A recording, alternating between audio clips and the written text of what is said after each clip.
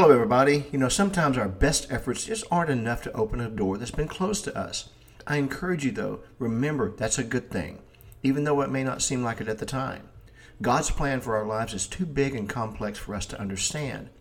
But if the previously mentioned door was part of the plan, it would be open for us because no one can stop God. We must do our part, but God is the best partner we could ever ask for. Remember that God is on our side. He wants us to succeed, and that includes shutting a few doors along the way, and that is something to consider.